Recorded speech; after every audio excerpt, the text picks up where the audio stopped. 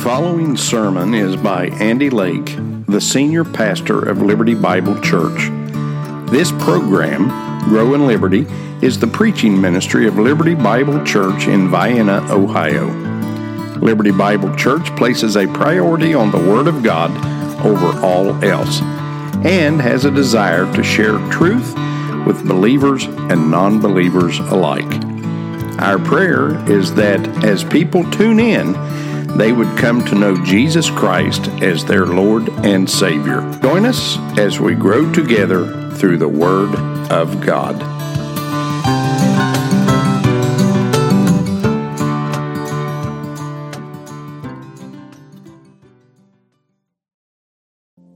Open your Bibles, if you would, please. The book of Acts, chapter 7. And when we have these special days and opportunities to take a moment to get our minds on some different things, we've got all the kids with us in the auditorium, and I really kind of felt this week a tug to take just a pause from our study in the book of Joel. And I want to take a look at something as far as an unpopular love. And I don't know about you, but it's very easy to see in our day and time that first responders are not very popular, sadly. The very people who are running into the burning buildings and trying to protect and trying to keep our folks safe are the ones who are treated rather poorly. All you have to do is spend just 5 minutes on YouTube, and you can see all the videos of people just trying to make a mockery. Now, granted, I'm not so foolish as to think that every police officer, fireman, or EMT is perfect. I'm not that foolish any more than I would think that every preacher is honestly serving the Lord. But I do believe that there's something that we can take from this and we can learn. Here in the book of Acts, chapter 7, you have Stephen, and he is pretty much on trial here. And he is giving his sermon right before they decided to make a martyr out of him. And in his sermon, if you look with me at verse 51 of Acts chapter 7, he gets to a point. He says, "Ye stiff-necked and uncircumcised in heart and ears. You do always resist the Holy Ghost, as your fathers did, so do ye. Which of the prophets have not your fathers persecuted? And they have slain them which showed before of the coming of the just one, of whom ye have been now the betrayers and murderers, who have received the law by the disposition of angels and have not kept it." Father, we ask your blessing now upon your word. Father, we would not simply read it and hear it, but that, Father, we would obey it. And God, I pray that you would just work in our hearts during this time so that we would see and hear from you. We pray these things in your Son's name. Amen. Thank you. You may be seated. When my mind goes to first responders, I'm constantly reminded of the sacrifice that many make on a regular basis. And in a day and time when it's not popular to be a first responder, when much of society hates and despises them, is it any wonder that there are still people willing to do so? I mean, you think about the way they're treated and the way that they're hated, you would think no one would ever want to put their life on the line to protect those who hate them. But it's an interesting thing to me as I think about these things, because I'm constantly brought back to the truth of Jesus Christ. And everything that we see in Scripture, everything that we come across in life ought to be something that points us to Jesus Christ. Everything from the beginning of Genesis to the end of Revelation points to Jesus Christ. And if the entire world and every man, every woman, everybody that has ever existed was originally created in the image of God, and it is our destiny that we are to be formed and conformed more into the image of Jesus Christ as believers, then we ought to be able to find a window to Christ fairly easily in any situation that we come across. Now, there's a part of me that when I see these things of the modern idea to hate those who are trying to protect you, you just kind of want to shout, don't you? You want to grab some of them and shake them a little bit. And my mind goes back to those, and Brother Jeff mentioned Vietnam earlier. I know he mentioned it in a different context, but, my mind goes back to those who came home from Vietnam and the way that they were not welcomed home. This is something that ought not to happen. This is something that ought never be, and you just kind of want to shake them. A preacher named Stephen, I believe, got to that point here in verse 51 of Acts chapter 7, where he says, "Ye stiff-necked and uncircumcised in heart and ears." Now, he talks about an interesting group of people. He takes them back. He says, "Which of the prophets have not your fathers persecuted?" In other words, every preacher of truth throughout history, he said, your fathers persecuted him. And now here we have Jesus Christ coming on the scene, the very Messiah, and you persecute and murder him. This is the position that Stephen had gotten to. I think it's okay every once in a while. Folks are, you shouldn't be angry. It's a sin to be. No. The Bible doesn't say it's a sin to be angry. The Bible says it's a sin if you take your anger and use it in a sinful fashion. It actually says it this way. It says, be angry and sin not. And I think Stephen gave us a wonderful example of that here where he was angered. You killed the Son of God. I mean, who shouldn't be angry at the people who are guilty of murdering the Son of God? Now, granted, we can always understand and we need to realize that Jesus said it this way, "No man takes my life from me, I give it freely."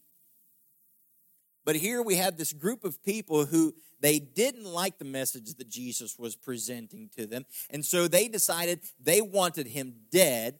And so they went on with it, and then after he had risen again and the church started to grow exponentially, here they come along trying to silence him and trying to spread rumors and trying to lie about him. I think Stephen was rightly justified in his anger. But in thinking about this from sort of the mindset of the way first responders are often treated, this is something that is not uncommon in the Word of God. There have been many through the years who have attempted to provide service to people only to be despised and rejected. This is something that is actually rather common in God's Word over and over again. I'm only going to use a few examples this morning, but today we need to kind of look at some of these folks who are, I guess what we could say would be unpopular preachers. Their churches would not have espoused 30,000 in a stadium. Their churches would have been rather sparse, more than likely, based on the message that they were preaching. And so this not being an uncommon thing, in the amount of time that we have here, I want to try to pull a few examples out of what I'm talking about and then make application to today and the message that we preach. If you want to flip over to 2 Peter, you can, but for sake of time, we're going to be all over the place, and I've got the verses up and ready for you to go. But 2 Peter chapter 2, verse 5, talking about Noah, says this, "And he spared not the old world, but saved Noah," talking about God, "the eighth person, a preacher of righteousness, bringing in the flood upon the world of the ungodly." Noah is an example of one of those unpopular preachers and an unpopular loving individual. Based on today's estimation, which of course social media is the way we examine everything today, right? There's some people that they only get their news from social media, and I'm sorry, but if you're getting your news from social media, you are getting very little news. But sadly, thanks to social media, many estimate the value of a messenger by the amount of followers. Noah would have had 7. He would have had 7 likes on his Instagram feed. He would have had 7 followers on Facebook. He would have had 7 people subscribe to his YouTube channel. It was his wife and his 3 boys and their wives. I don't know about you, but this is one of those things that's like if we were really to gauge and to judge someone's their message and the reception of their message by how many people follow it or how many people accept it or how many people like it or what have you, Noah would have not made the cut. If he preached today, people would refer to him as a fanatic. People would call him a doom and gloom preacher. 2 Peter 2:5 refers to him as a preacher of righteousness. Preacher of righteousness. Lets us know exactly what he's preaching here. And the sad thing is that he was doing everything he could to try to let people know, look, you have trouble on the way. The judgment is coming. It's time for us to straighten up. We need to get in the boat, is what he's telling them. As illustration, I was, back in 2013, my grandfather was not long for this world. And I'd driven from Cincinnati down to Barboursville, West Virginia, a half dozen times or whatever it was, back and forth. And on the last one, after we had had the funeral and everything, I had borrowed my dad's big van to get us home, and then I went back to trade cars again. And on my last trip home, I was tired of driving. I wasn't sleepy. I was just tired of driving. I'd had enough of driving, and I wanted to get home.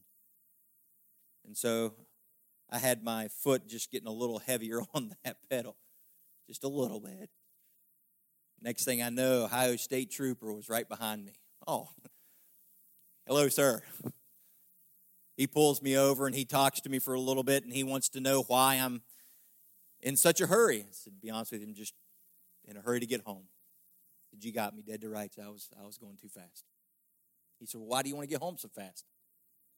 And I explained the situation, told him my grandfather had just passed away, and I'd made trip after trip after trip. And I said, be honest with you, I'm just tired of driving. I want to go home. So he very kindly and very graciously let me go with a warning. And here was his warning. Son, just slow down so we don't have 2 funerals in your family. If that had happened to some YouTube sensation, that poor officer would have been plastered on YouTube, on social media. He'd have had his face in the mug and everything, all of it, and people would have tried to twist and contort that around. I'm here to tell you the man was showing mercy and grace, and he was just trying to warn me. He was just trying to say, hey, buddy, you need to slow down. You're going to get yourself in trouble. And here he is trying to do the best that he can to warn a person. And I had one of 2 options. I can take that and be disrespectful to him, or I can see the mercy and the grace that he showed. Sadly, today, many people don't see that. Many people ignore that. You see, you cannot preach the gospel of Jesus Christ without preaching righteousness and judgment. And just as the officer was trying to warn me, look, you're going too fast. You need to slow it down. There's something that could happen if you don't slow down. Bad things can happen. Here's Noah. If you don't live righteous, there's a consequence. Right? So many are fixated with their idea that love ignores truth. That love does not hold anyone accountable if they have lost all reason. Another example of this is Joseph.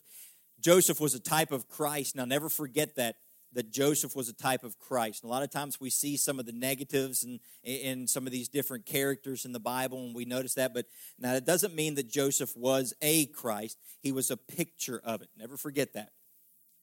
And he came home, the Bible says that he came home and delivered a bad report to his father of the evil that his brothers were doing. Now, this cost him dearly. Because of his stand for right, his brothers hated him from that day on. Because of his stance for what is right. they eventually sold him into slavery. Many of our public servants today, I think of the poor fire marshal who has to make the rules, right? So that people can get out of the building safely. And everybody's, the fire marshal's here. Now we got to toe the line. Just chill out. He's just trying to give us some warnings, trying to help us to know what's going on. He's trying to make a stance to keep people safe. Similarly, the preacher of truth knows that there is evil in the hearts of man. The whole argument that people are naturally good really falls apart when you watch children. Have you ever noticed that? I had a conversation with a lady one time about how what kids are naturally born, just born naturally good. We make them evil. Really? Tell that to the kid that would kill you where you stand because you're not buying it a lollipop. Am I the only one that goes to Walmart? If you've never seen evil, go to Walmart. And just make yourself buy the candy aisle or buy the toy aisle and watch that 12-year-old little punk scream and cry like a 1-year-old because Daddy won't get me the toy. I walked by one the other day and I just nonchalantly just looked at my belt and I'm like, reckon they want to borrow mine? That kid just needs bent over and spanked. Preacher of truth knows that there's evil in the hearts of man. But the Bible lets us know that there's none righteous. Not even one. The Bible lets us know in Romans chapter 3, verse 23, it says, "For all have sinned and come short of the glory of God." The idea of coming short of the glory of God, the verbiage that is given to us gives the idea of someone taking aim with a bow and arrow at a target that is no bigger than a quarter, 400 miles away. It'd be kind of like me bragging that I can jump farther than Michael Johnson. And I take off running, and I jump for all I'm worth. And I make it an astounding 11 feet. Maybe. Depends on if I've stretched or not. He takes off running, and he jumps an amazing 29 and a half feet. But guess what? Neither one of us have any room to brag because we were both trying to jump over the Grand Canyon. That's what it means to fall short. You see, God's glory is right up here. And when I compare myself to other people, especially Jeff, I feel like I'm doing pretty good. But when I compare myself to the glory of God, it doesn't matter who you are. Mother Teresa, Gandhi, you have fallen short. No one has attained that level. Another preacher that was hated, an unpopular preacher, was Moses. Think about this for a second. Here's a man who goes to Pharaoh on behalf of the people of God, says, "Let my people go," right? And he says, let him go. He works, he fights, he communicates with Pharaoh. He wants to get them freed. Finally, the very freedoms that they enjoy, they begin to complain about.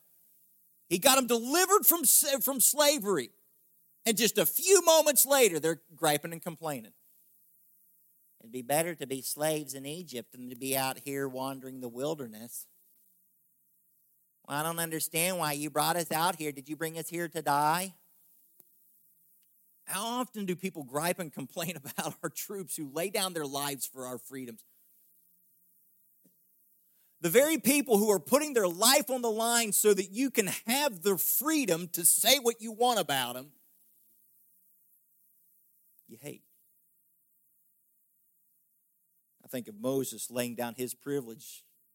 Hebrews 11, 24 and 25 says, "By faith Moses, when he was come to years, refused to be called the son of Pharaoh's daughter, choosing rather to suffer affliction with the people of God than to enjoy the pleasure of sin for a season." You know what that basically is saying? He laid down his privilege and followed God and whatever God had for him, he willingly took less pay, took less privilege, and took less comfort to follow God. It's essentially what it said. He went from living in the palace to shepherding, hanging out with sheep. And the people hated him. His sacrifice led the people of Israel to be set free from slavery and imprisonment. However, they could not see the freedom they had. They were delivered from bondage. Yet all they did was complain. Moses preached liberty for God's people. He preached separation from the world and total dedication to God. And I'm certain that if Moses were alive today, he would be labeled a holy roller. People would say of him, well, he's just too heavenly minded. They'd say things like, well, I'm sure God still wants us to enjoy life. It's not what's on topic. What Moses said was, follow him. Follow him. How about Elijah? He's one of my favorite characters. I like Elijah. I love Elijah. This old guy, anybody who can outrun the queen's chariot and then he takes on 400 false prophets at one time. Bring it, he says. I ain't afraid of you. Here he is standing before the most powerful man in the world at that time. And in 1 Kings 18, he tells the king, he says, I have not troubled Israel, but thou and thy father's house, in that ye have forsaken the commandments of the Lord, and thou hast followed Balaam. The guy that was the only one that showed up, said, you're wrong. You're sinning. You've forsaken God. He was hated. People hated this man. People, if he was preaching today, he would be referred to as a troublemaker. And, he's too judgmental. Who does he think he is to tell us what we can and can't do, what we should and shouldn't do? Who does he think he is? Safe space. Safe space. He'd be one of those guys getting pushed. What? Safe space. You can't say that here. We looked at these four. But you want to know someone who is really not that popular? Jesus. The message of Christ was simply this: follow me. That was the message of Jesus. So what is it to follow Christ? A lot of people, especially back during the 90s, they had the craze where everybody and their brother had a WWJD bracelet on, right? Everybody had, what would Jesus do? What would Jesus do? Everybody, and half the people, you'd turn around and you'd say, well, what would he do? I don't know. Well, how'd it go? Is it a lucky charm? A rabbit's foot? You're just going to rub it and hope something happens good? What would Jesus do? Well, I'll tell you some of the things that Jesus would do, because I think today the teachings of Jesus have been twisted and contorted. And people are, well, Jesus wouldn't judge. As a matter of fact, Jesus said, all judgment has been given to me. Well, Jesus would love his brothers. Yep, and you know what love is? Tell them the truth. Jesus said it this way to Pilate. He said, those who are of the truth hear my voice. They listen to me, in other words. Jesus taught the need of salvation. I'm going to look at a few passages of Scripture that may not necessarily be up on your screen. For example, Matthew chapter 7. I want to just help us to see what it is that Jesus taught. And then think to yourself, would this be a popular message today? Matthew chapter 7.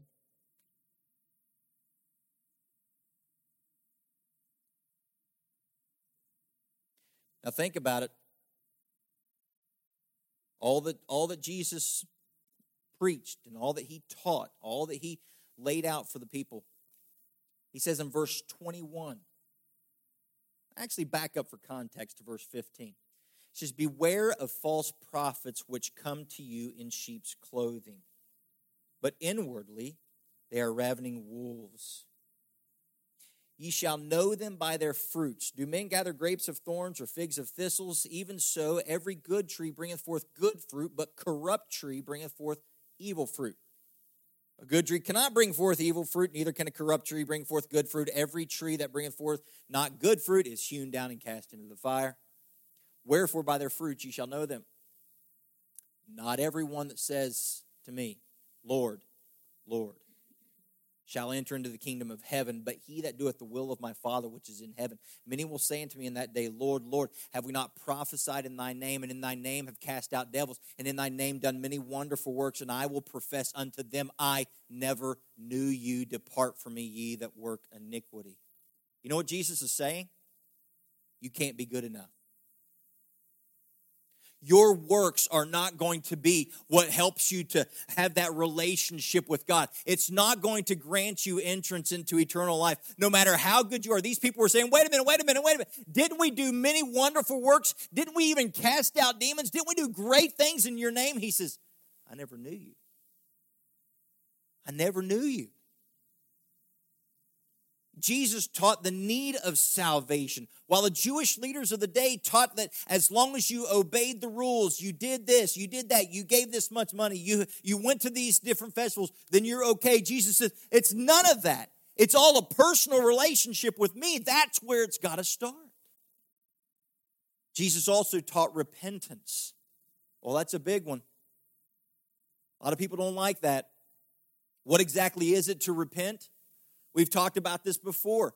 It is turning from and to. It's that military term where you're walking one direction, the commanding officer says repent, you do a full about-face 180-degree turn and go the opposite direction. Here's what repentance is. Admitting that you're not good enough. That's repentance. I'm doing everything right. Wait a minute. I'm not good enough. So I've got to quit going that direction and turn to the one who is. Admitting that you cannot make even the most simple decisions without help from above. You see what it is? It's turning from self and to. Admitting that your way of thinking is corrupt and sinful and selfish, and that you need to turn to God for counsel. In essence, repentance is simply this: humbling yourself before God. That's what repentance is. I'm going my way. Now I'm going to go his way. You see, Jesus also taught self-denial. In Matthew 16:24, he says, Then said Jesus unto his disciples, If any man will come after me, let him deny himself, take up his cross, and follow me. Self-denial. Jesus teaches us that if we're to follow him, we need to deny self.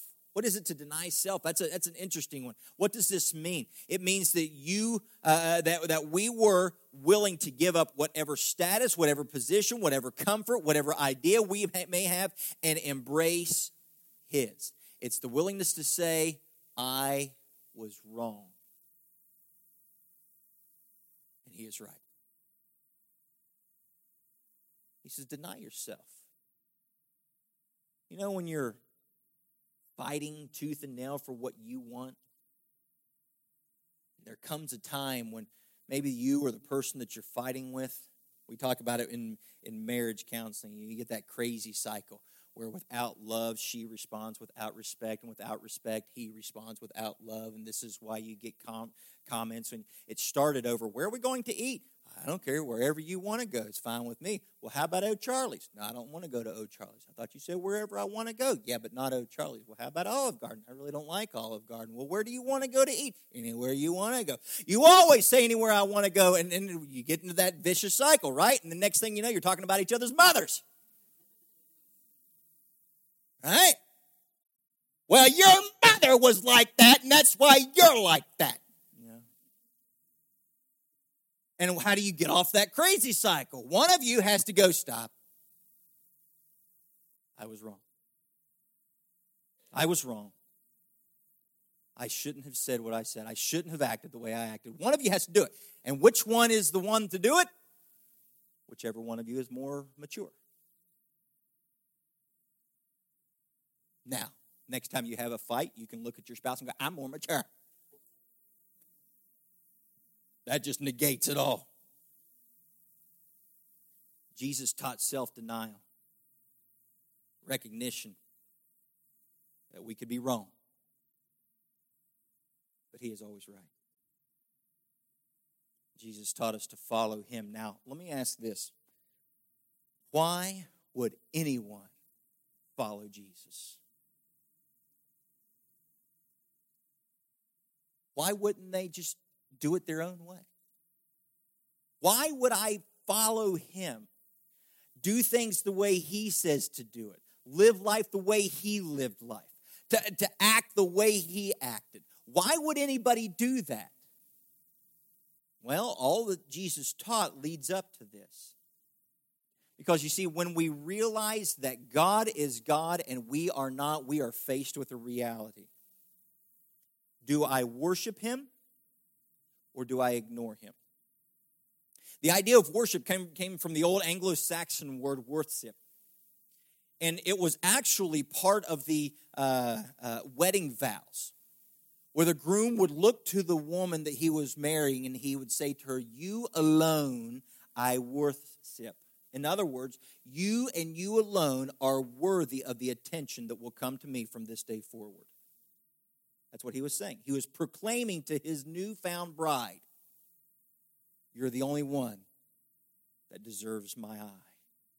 You're the only one on this planet that deserves my affection. This is where we get our word worship.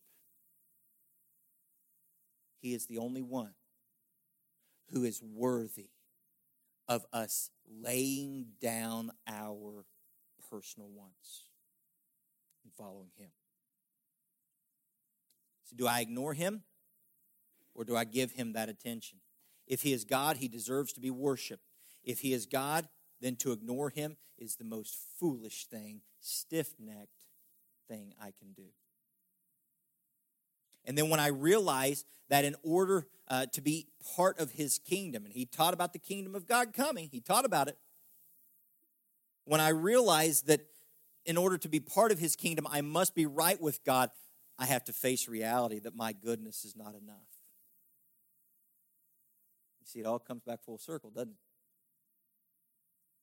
I need more than just my efforts. And then when I realize that my efforts have fallen way short, then I begin to look for who has not fallen short. John 14:6, Jesus was talking to his disciples, and he said it this way. He says, I am the way. I am the truth. I am the life. No man comes to the Father except through me. No one comes to the Father. No one has entrance into the throne room of God except they come through the shed blood of Jesus Christ. An interesting thing with all of this. Why would we follow Jesus? Though all of us have fallen short, and when we really examine it, we note something. We're not good enough. But God loved us anyway. If you or I were God, we would probably set the bar. You got to be this good. But then sadly, one of our kids might not get to that point, right? So we'll bring the bar down a little bit. And then our neighbor, his kid, a little worse than our kid, right? So we're going to bring that bar down a little bit. And then your wife. No, I'm just kidding. And so what we do is we start to adjust that bar, right? You know what God did? He never adjusted the bar. He left it where it was. He said, you got to be perfect. I can't. I'm not able to do that. Well, Romans 5:8 tells us God commendeth or demonstrated, put on display his love for us. And that while we were filthy, rotten sinners, Christ died for us. You see, here's the deal. I'm not good enough. You're not either. And the quicker we realize this, the quicker we'll realize what Jesus did for us. God said, I'm not going to lower the standard.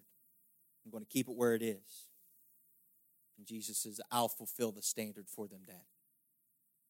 And so Jesus stepped out of glory, came to earth, lived. He didn't just die the death that you and I deserve to die. He lived the life you and I were supposed to live. If he had not lived the life that you and I were supposed to live, he could not have died the death that you and I deserve to die. But he lived that perfect life. He succeeded. He didn't say, I came to do away with the law. He says, I came to fulfill it. He accomplished it all. Because you can't. Neither can I.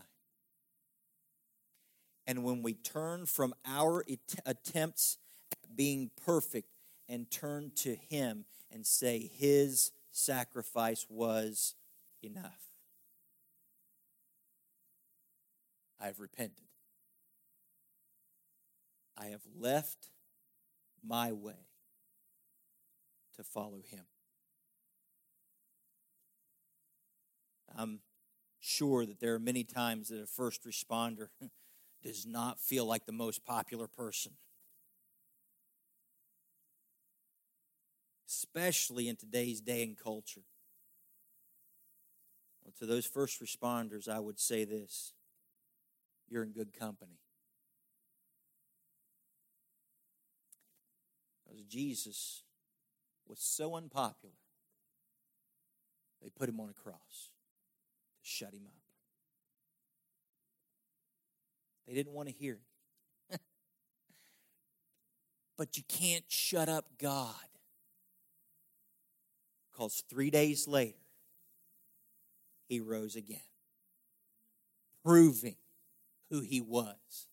And I love the way Paul words it in 1 Corinthians when he says it this way. He says, if you don't believe me, go ask the 500 people, because a lot of them are still alive.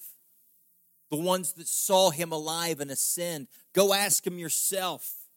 People are, they were all hallucinating. You can't get 500 people to hallucinate the same thing at one time. Not possible.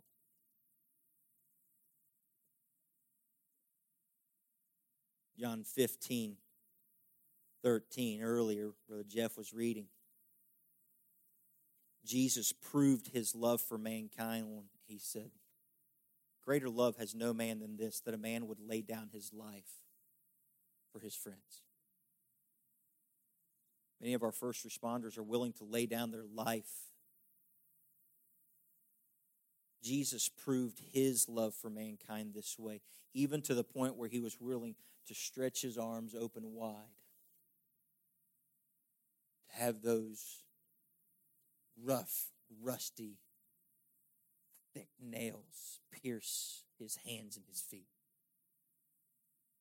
to have that spear thrust into his side, to have that crown of thorns slammed down onto his head, have the flesh ripped from his body. And in the midst of it, he said, Father, forgive them. They don't know what they're doing. Why would anyone follow this man? Why would they not? Why would they not simply turn from self to the one who died for them? Have you responded to this love yourself? Have you seen your attempts falling short? Have you seen Jesus in all his glory? Romans chapter 10, verse 9 says that if thou shalt confess with thy mouth the Lord Jesus, and shalt believe in thine heart that God hath raised him from the dead, thou shalt be saved. See, it all begins right there. I'm not good enough. He is. He died for you. Will you follow him?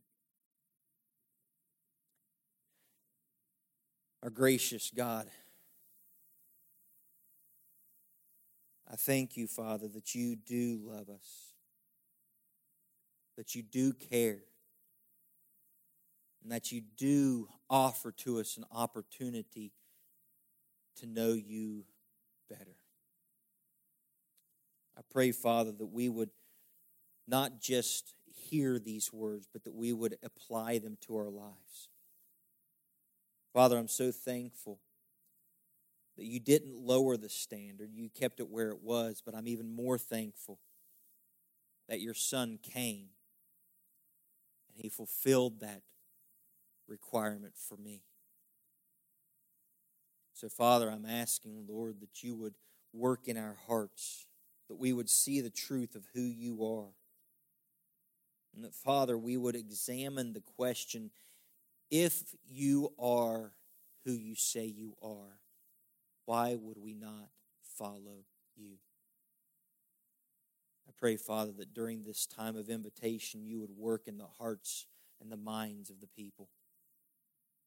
For the person who does not know you as their Savior, Lord, I pray that you would expose that need to them, that you would call them ever closer to you, to a relationship with you, Father. For the one who does claim you as their Lord and Savior, but perhaps they're not following you with everything that they have, I pray that you would stir in their heart this morning. Father, I pray especially for those of our first responders, our police, our fire, our EMTs, Father, that you would continue to keep your hand of protection upon them. Let them know that they're loved, not just by their community, but by the God who created them. We pray, Father, that you would work in this time.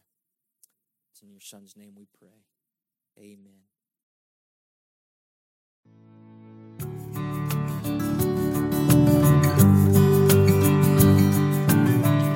You have been listening to Andy Lake, Bible teacher with Grow in Liberty and pastor of Liberty Bible Church.